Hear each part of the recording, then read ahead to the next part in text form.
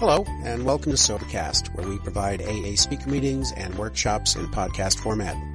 We're an ad-free podcast, and if you enjoy listening, please help us be self-supporting by visiting Sobercast.com, look for the donate link, and drop $1 or $2 into our virtual basket. We hope you enjoy the podcast. Have a great day. My name is Bill, and I'm an alcoholic. And with the grace of God, through people like you, I haven't had a drink since September 15th of 1972.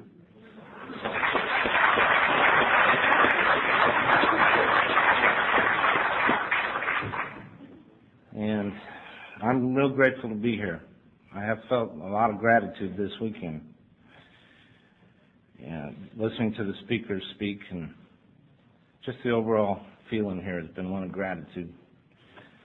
I want to thank Linda for asking us here around the campfire, and I want to thank the committee that agreed with her and said that was okay, and Johnny for making us feel welcome the first day, and everybody else, all of you for being here.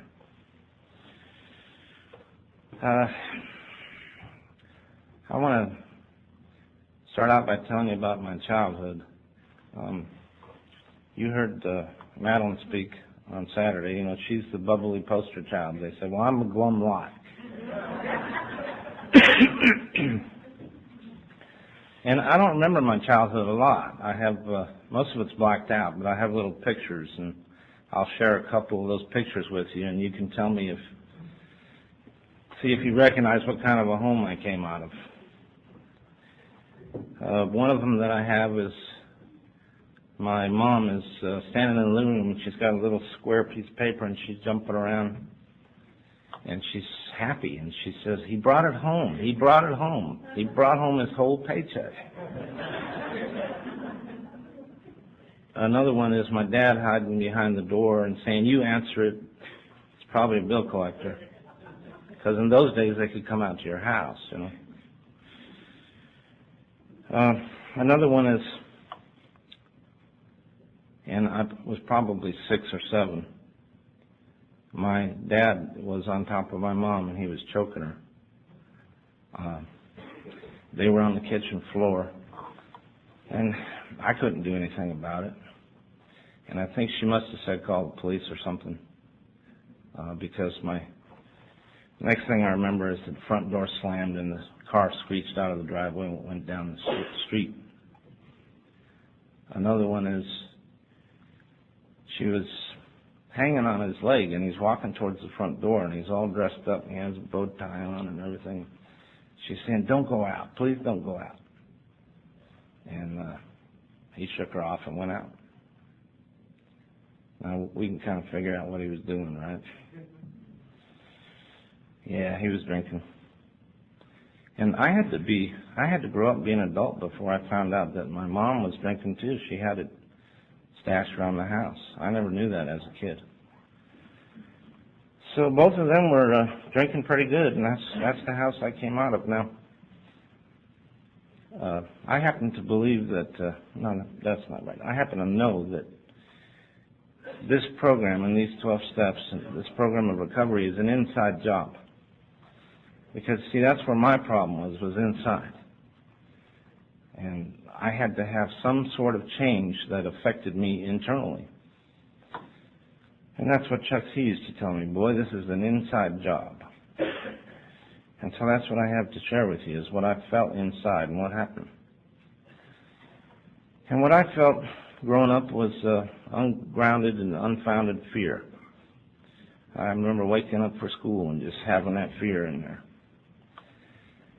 And when you come from that kind of a house, I didn't invite my friends over. Who wants to show them that? So I was a loner. I've been a loner most of my life. And I never did talk too much. My sister and my mother, they talked a lot and loud and fast, and I gave up after a while. I just was a quiet one. There's a quiet one in the corner. And I showed it a lot through sickness. I had tonsillitis, and I had asthma, and I had hives, and I had this, that, and the other. I had a speech defect. And that's the way that you could see that I was from a dysfunctional family if you looked. But back then, people didn't look. Eventually, my dad and mom divorced. He used to be gone for 3 or 4 days at a time anyway. They eventually divorced, and he went back to Michigan. We were in California, in Los Angeles. And then things got worse.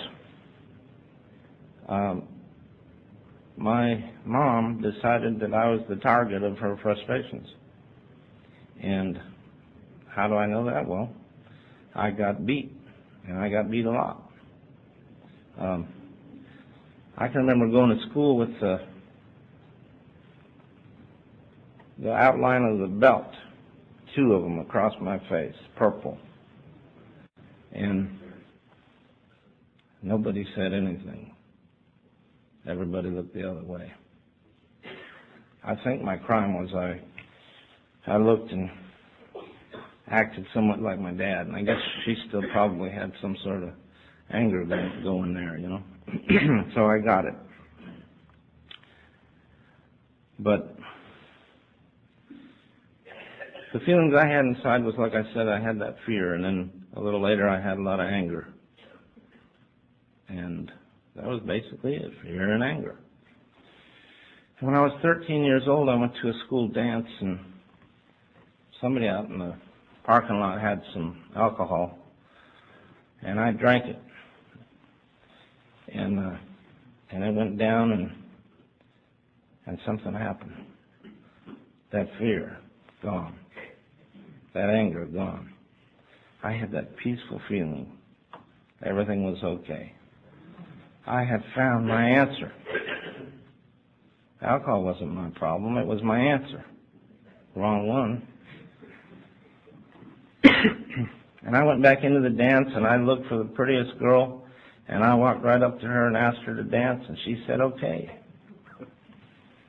This was good. Life was good. I wasn't in the corner anymore, you know. And I danced all night and had a great time, and that was going to be a problem, because I started, you know, when you're 13, you can't get alcohol real easy. You have to be creative, or a thief. And I was both. We had a little corner market called the Argentina Market. And I'd walk down there and sneak some Coors cans and slip them in my pocket and slip out. I'd break into people's houses, neighbors, and they had alcohol. I'd steal that. Sometimes I'd go down to the college and bum. I found out if you ask people for 3 cents, nobody has 3 cents. They give you a nickel or a dime. So I'd say, do you have 3 cents? I need to make a phone call.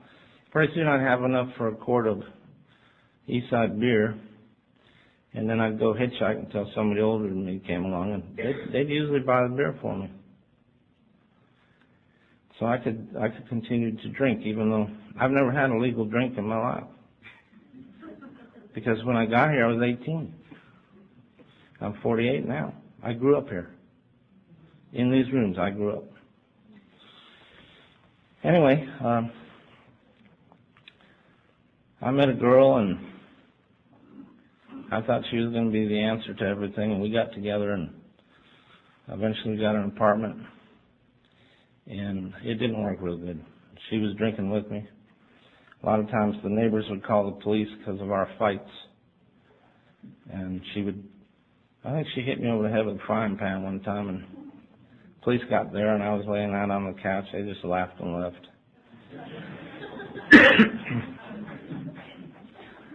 And it was like that. But I need to tell you that it didn't take very long before alcohol quit working. And I couldn't get that peaceful feeling. It started working in reverse. I had a lot of self-hatred. I'm one of those people that had grave emotional disorders, and I'm not stretching the truth. Because I contemplated suicide a lot, and I had ways that I could do it. And when I would drink, if I didn't go into a blackout, now I'm talking 15, 16 years old, I would get violent. I might put my bare foot through a plate glass window, which I've done. It's fine going out. It wasn't too good coming in.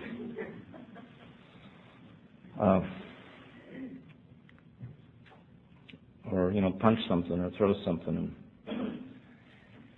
Whenever we would get into one of these fights, I always hated myself a little more. Nobody has ever hated me like I did. When I was in 11th grade, I think, I dropped out of school, but before that, I met a guy, and his name was Don. And I didn't know it at the time, but Don was in this program. All I knew is that I really liked to go by his house and hear what he had to say. There was always somebody there, and he was always talking. And they were talking about God, but they were talking about it in a way I hadn't heard before. And I was attracted. We talk about attraction, not promotion. And Don had something in his eyes. I could see it. I could feel it. I'm an alcoholic, and I'm sensitive, and I feel things. I can pretty much tell when someone's lying and when they're not, And he wasn't lying. He had an answer. He wasn't afraid. I looked in his eyes. He wasn't angry. So I kept dropping by his house. Eventually he told me about a little clubhouse in Pasadena, California called the 202 Club. It was on 202 North Euclid. And we called it the 202 Zoo because it was right down there in the heart of the city, and anybody and anything was liable to wander in there, I mean, I went to meetings there, and there'd be people babbling in the corner and stuff, and I fit in. It was the first place that had accepted me. And I had such a hard time with this program, and I don't know if it was because of my age or what, but I could not get this thing called God. And I tried. I read the books, I memorized them, some of them. I had the entire chapter 5 memorized, the whole chapter, not just the part we read. And I had the 12 traditions memorized, and I had, all the prayers memorized, so that I could come to meetings and I could talk to you people and talk program. But when I finally heard Don say that in order to find the power greater than myself, I was going to have to stop drinking, when I finally heard him say that, well, here's how that happened. Don was one of those people that people either loved him or hated him. One time I went over his house and he said, "You've been coming over to my house for a year and you haven't tried a single suggestion I've said. What are you coming by for?" And, he got my attention, got my ego involved, and so I decided I was going to quit drinking. And I went about 2 days, and a neighbor asked me over to help him paint and offered me a beer, and I took that, and then I realized that I was going to quit it, I understand both Bill W. and Dr. Bob. I understand both of their experiences because for the first year and a half, I lived in hell. This was not fun. I lived a double life, and I don't know if you've ever done it or if you're doing it, but it's hard. And that life is where you come to meetings and you talk the talk, but you don't walk it. None of it's inside. It's all on your lips, And so I would go to meetings and people would say, "How you doing?" And I'd say, "Fine." But what they didn't know was back home, I'd see my reflection in the mirror and I'd spit at it. I'd sock myself. Really.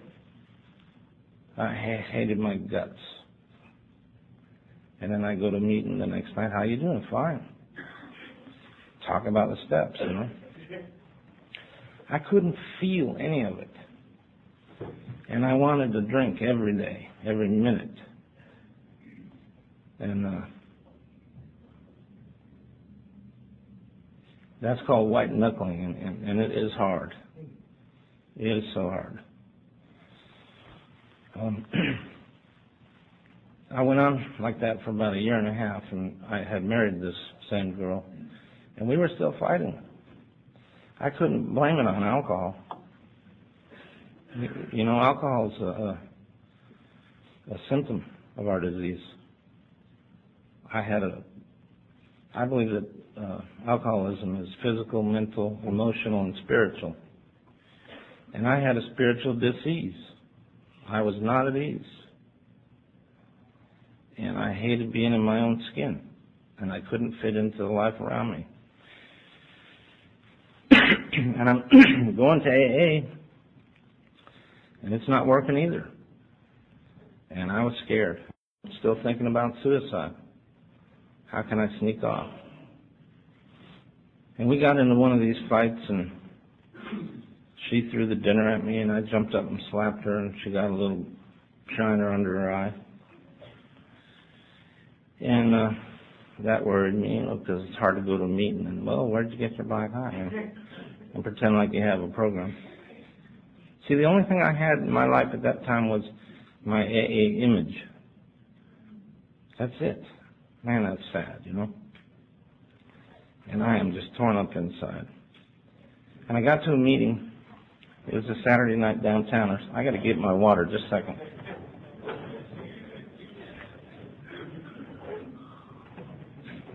Thank you. It was a Saturday night downtowners at Lutheran Church in Pasadena, California. There was about 150 people there. It was a big meeting. And it's not there anymore, by the way, because of stupid little things. But anyway, at that night there was 150 people there. And I went up the stairs, and Don was there. Now, Don was my sponsor, and he did not need this microphone. If he talked, you could hear him at that Christmas tree without a microphone. And I think I must have asked him what was wrong or something. And I'm going to clean it up for you. But this is what he said. He said, I'll tell you what's wrong, you son of a, you know. He said, for the last year and a half, your higher power has been your goddamn intellect. He said, you've been so dishonest, you had me fooled. He said, look at her eye.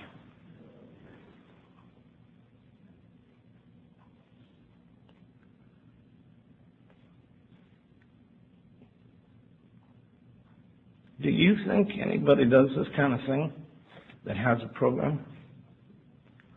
And I forgot to tell you that the 150 people stopped talking and looked our way.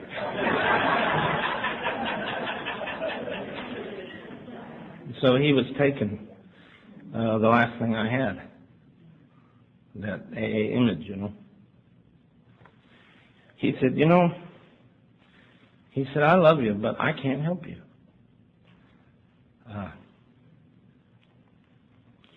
He said, you are beyond all human aid. And unless you find a power greater than yourself, you're going to die. And he said, do you know that you can die from alcoholism without picking up a drink? And I thought, wow, you know. How does he know I'm thinking about suicide? Anyway, he got done and he went over to the coffee pot. Everybody went back to talking, and I made for the door. It's only one of 2 meetings in 30 years that I've walked out of. And I'm walking down Colorado Boulevard where you see the Rose Parade every year. And my mind is going a million miles an hour, you know. I can't find this higher power. I get up in the morning and I pray and I don't feel anything. Nothing. I can think a lot, but I'm not feeling anything. And I get home, and my mind's going a million miles an hour, and I'm looking for a way out, and I can't find one. And then this girl got home, my wife, ex-wife, and she said, yeah, and if you don't get a program soon, I'm leaving, you know. And I had nothing. I was 19 and a half. And the next day, Sunday, I guess, I called my sponsor, Don, and I said, can I come over? He said, yeah, I don't know why I should let you. You never listen, but come on over. Now, I got to tell you something. After he passed away, his wife read a letter to me that he wrote that night, the night that he chewed me out at the meeting. And that letter said, Dear Bill, I love you so much.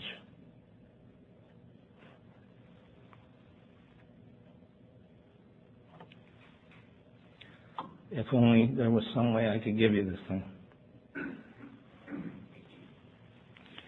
Now, he didn't show me that side, and that's a good thing, or I wouldn't be alive. He didn't show it to me that night. He told me the truth, what I needed to hear. And he didn't care what 150 people were thinking. Well, you know, he didn't care. He told me what I needed to hear, the truth. And because he did, I'm here. And where do you get love like that? Other than here. I've never seen it. So I go over to his house, and he pulled out this big book. And he started reading about we're 100% hopeless apart from divine help. And we have but two alternatives. One, to go on to the bitter end, blotting out the consciousness of our intolerable situation the best we could, and the other, to accept spiritual help. And he just kept hammering it home. And we finished up about 2 in the morning, and I was on a bicycle at the time, and I got on my bike to ride away. And I was in the dark. He said, hey, and I turned around. He couldn't see me crying. That was a big thing, you know, don't let anybody see you crying. He said, I love you, but this is between you and God. And I pedaled a few blocks, and I came in front of this church, and I've never liked church. Me and church don't get along. I can't sit in it too long. And I saw this stained glass window and a guy holding a sheep or lamb or something. And I prayed to the stained glass window, you know. I was desperate. I knew that if I didn't get this thing, I was going to die, and I could not feel any of it. And nothing happened. I went home and I put the bike away, and I sat down on my front porch steps, and it's 3 in the morning, and a little breeze is blowing, and the city's quiet, and the dam broke. Because I said, God, Jesus, Buddha, Muhammad, Allah, somebody, somewhere, anybody listening, I'll do anything you say if you just show me how to live. And I meant it with all of me, you know. And if I'd heard a voice say, you know, go stand in the middle of Colorado Boulevard, I'd have been there. I'd have got up and went and stood there. I didn't hear any voices. And I didn't feel anything. But something had happened. It was a turning point. And here's what happened. Right there, sitting on my front porch steps, I became teachable.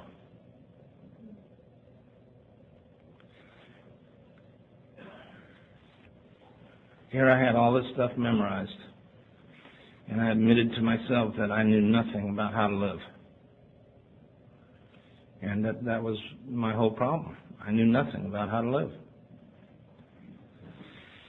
And I went in the house, and I tried to sleep, and I couldn't sleep, and the birds started tweeting, and the room got lighter, and I decided maybe the answer is in that chapter called How It Works. Maybe that has to do with how God works. So I got my big book out, and I made the decision before I opened the cover. And I remember I haven't memorized. I made the decision that I would do what it said, word for word, if it killed me. And what a difference. Doing and knowing.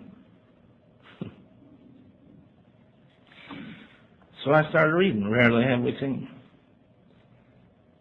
And I got over to the part that we read up there, which was very apropos. And it said, selfishness, self-centeredness, that we think is the root of our troubles. Yeah, that was me. But I didn't know how to, what do you do about it? And I read down a little farther. Above everything, we alcoholics must be rid of this selfishness. We must, or it kills us. Yeah, now that's where I'm standing. What do you do? I read down a little farther, and it said, first of all, we had to quit playing God. It didn't work. The next, hereafter in this drama of life, God was going to be our director. And a light bulb went on.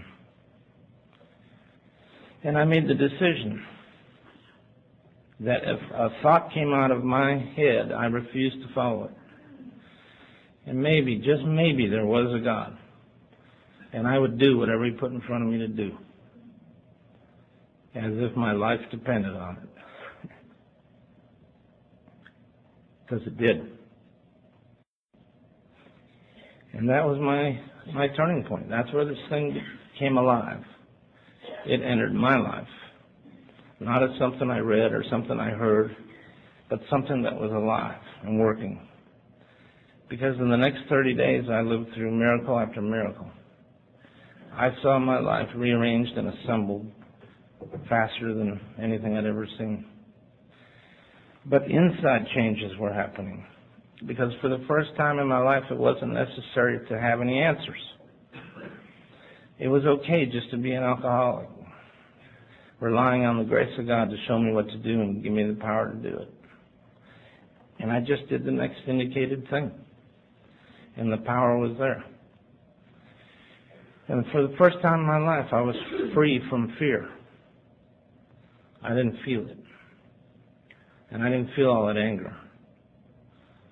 For the first time in my life, it was okay to be Bill. It was okay. And what a freedom that is. You don't have to know anything about anything. It's great. You just go to meetings and they call on you and you say, I pass.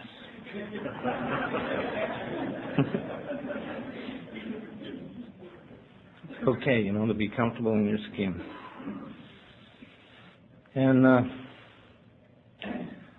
And so I threw myself into reading this big book in a different way, with an eye on what do you do, not what do you know.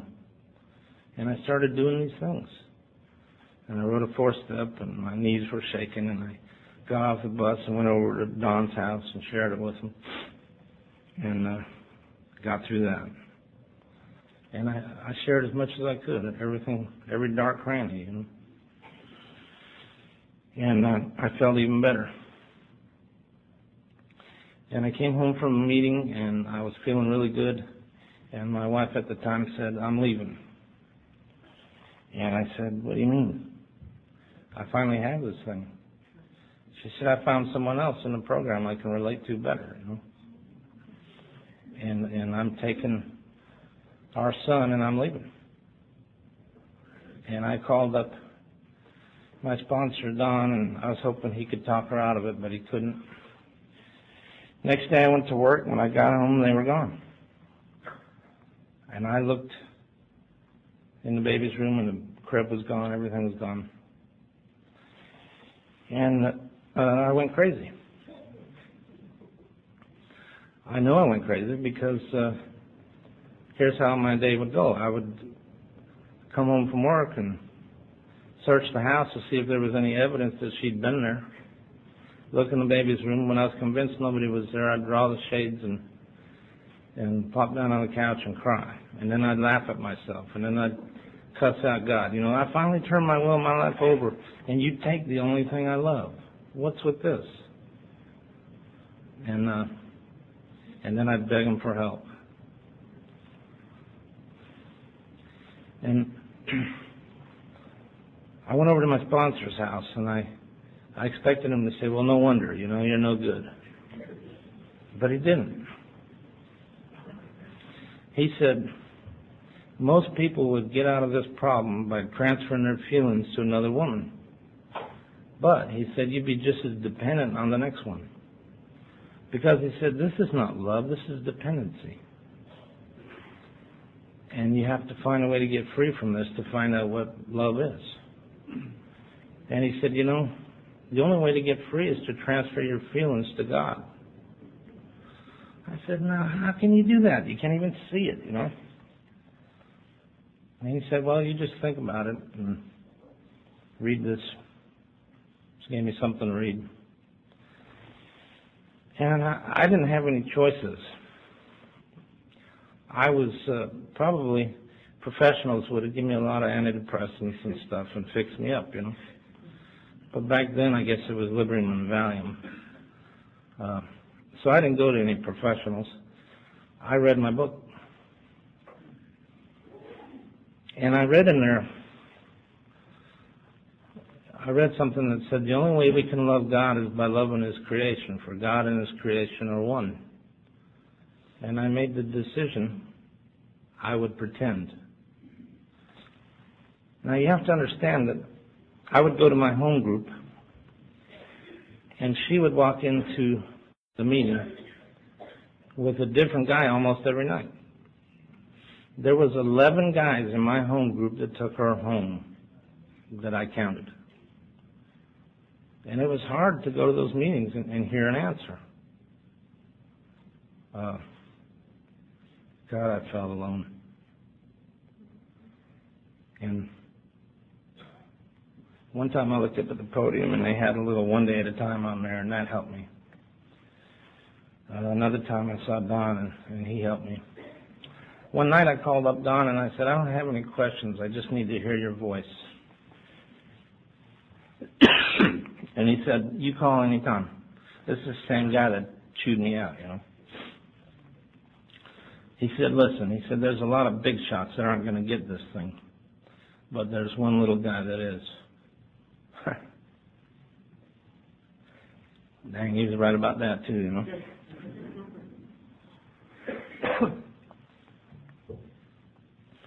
He said, I said, Don, what do I do about these pictures in my mind? I can't get them out, He said, you just tell your mind, you've given that away. So I went home with those two tools, and I decided to do that. And I'd get up in the morning, and boom, I'd jump right in. The bed's empty, and it's only me, and blah, blah, blah. And I'd start right in, Shut up. I live by myself. Who cares? I'd start right in. Take that out of here, I've given that to God. And I'd talk out loud. And then I'd say, God, how can I be of service today? How can I love you? By loving your creation. And things started happening. I had a plant in the living room, and it never got any sun, and it still grew. I had a cat that would come into the house, and I'd say, good morning, Father, how are you today, And I'd pet the cat, and sometimes it'd sit there. I'd be reading my big book, and then I'd close it and say, okay, and then run over and jump up in my lap. People came by the house, and they expected me to be hurting, and instead their problems we'd talk about their problems, and they'd be dumped on the floor, and they'd go away feeling better.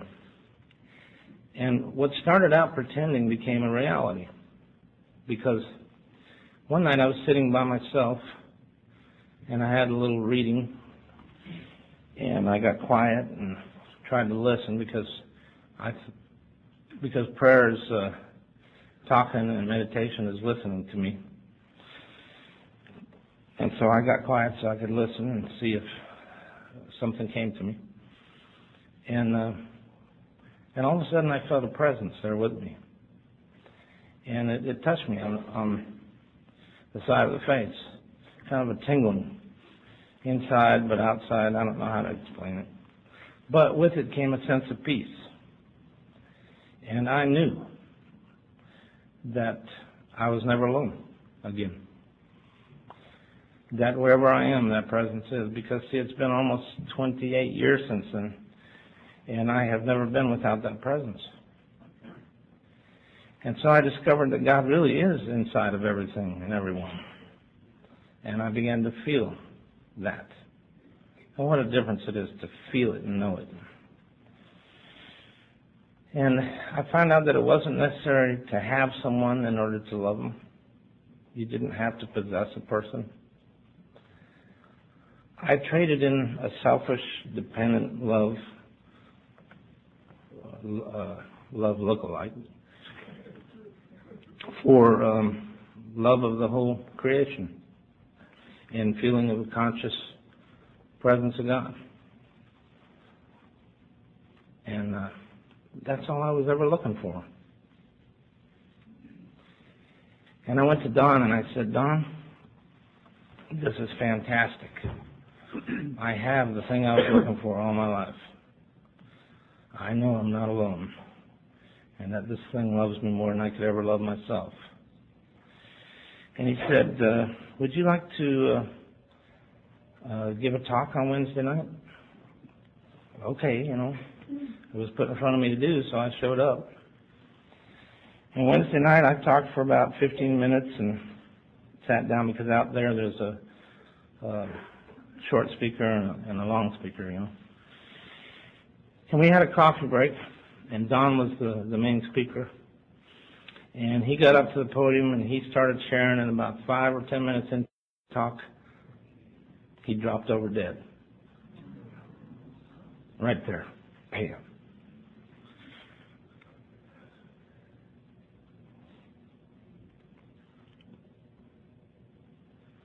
Now, what you have to understand is two things. He stayed alive long enough to introduce me to God. And that night I like to think that he passed the torch to me, And I've been carrying it ever since. And the torch is that there's a way out. That there really is a God, and it really does work. And I'd like to share a couple other things. And how much time is left? Okay. A couple other things about principles before I sit down. And one is, during this period that I was trying to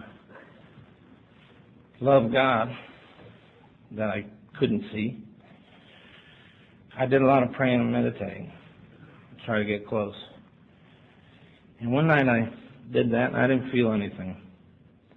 And I went to bed, and I was in that in-between place where you're not awake but you're not asleep. And I heard a voice, and the voice said, God doesn't need any prayer. God already is.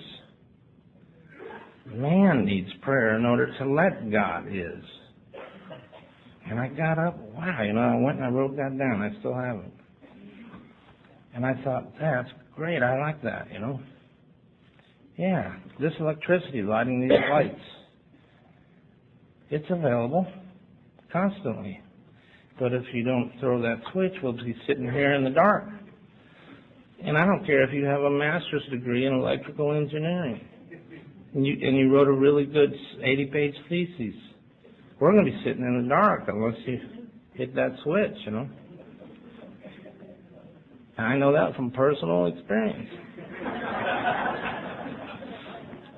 So, God is constantly available, just like that. I know this. I didn't read it.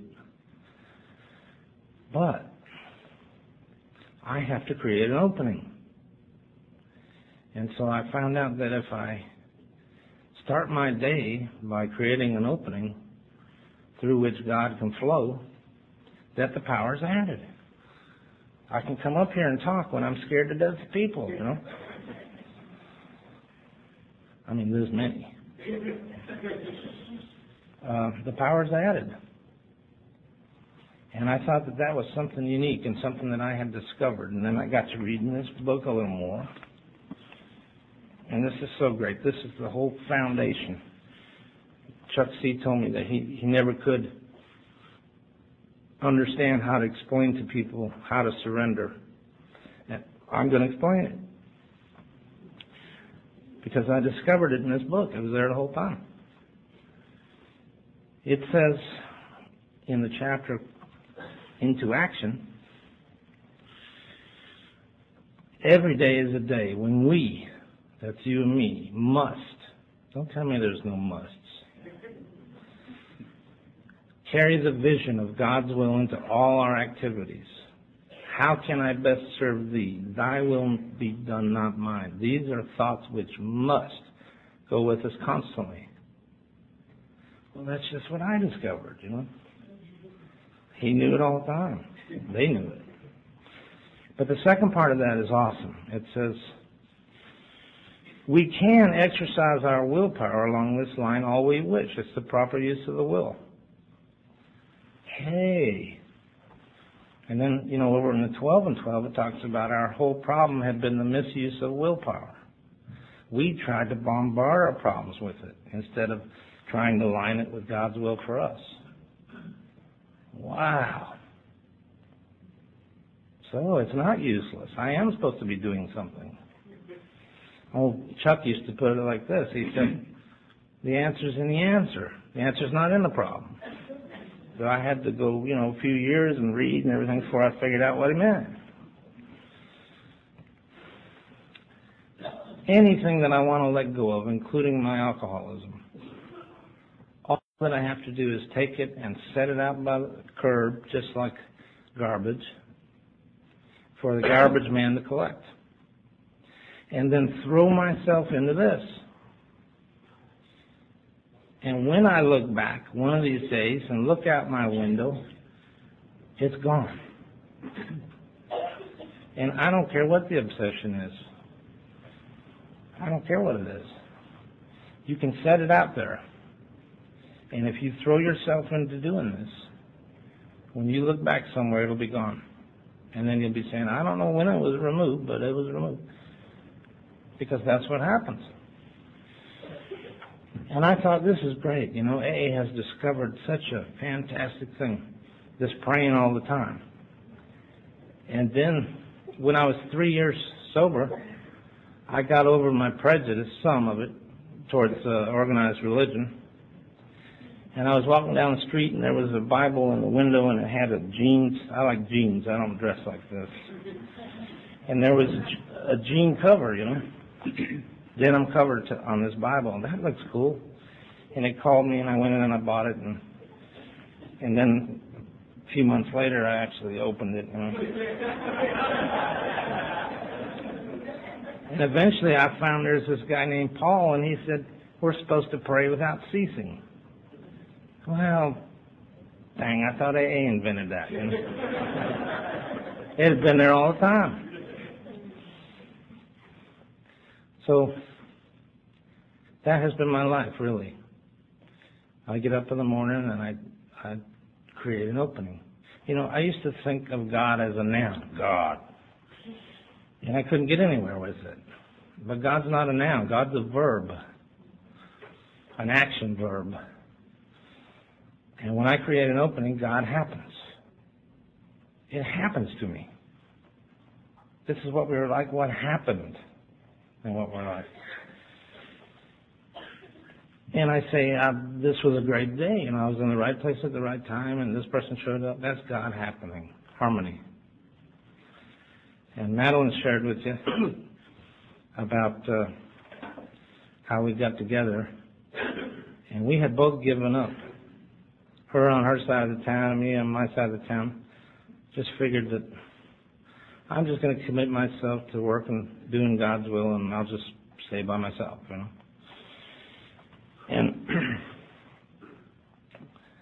And yet, when the time was right, we met. And it turned out we were walking down the same road. We were practicing the same principles. And it's been heaven. I have a little piece of heaven. I mean, I love her so much.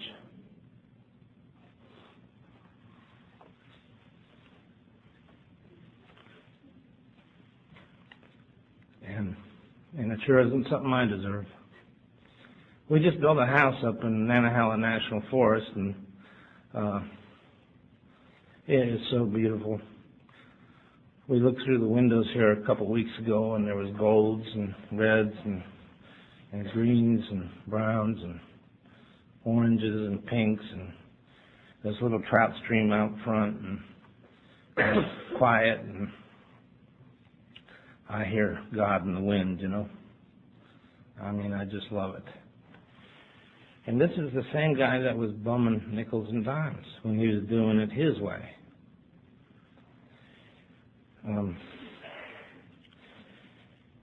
So you see, my insides match my outsides today. I'm at peace with myself. I'm not fighting anybody. I have ceased to fight anybody. I don't have to. Today I just create an opening and I say, God, show me what you want to do and give me thy power to carry it out. And sometimes there's nothing to do except enjoy my wife. And sometimes there's plenty to do. But I just have to stay ready and stay willing. And I do. And so I guess to wrap it all up, I'll have to say that God bless Don. What an amazing man. God bless all of you. And I hope you all have a wonderful Merry Christmas.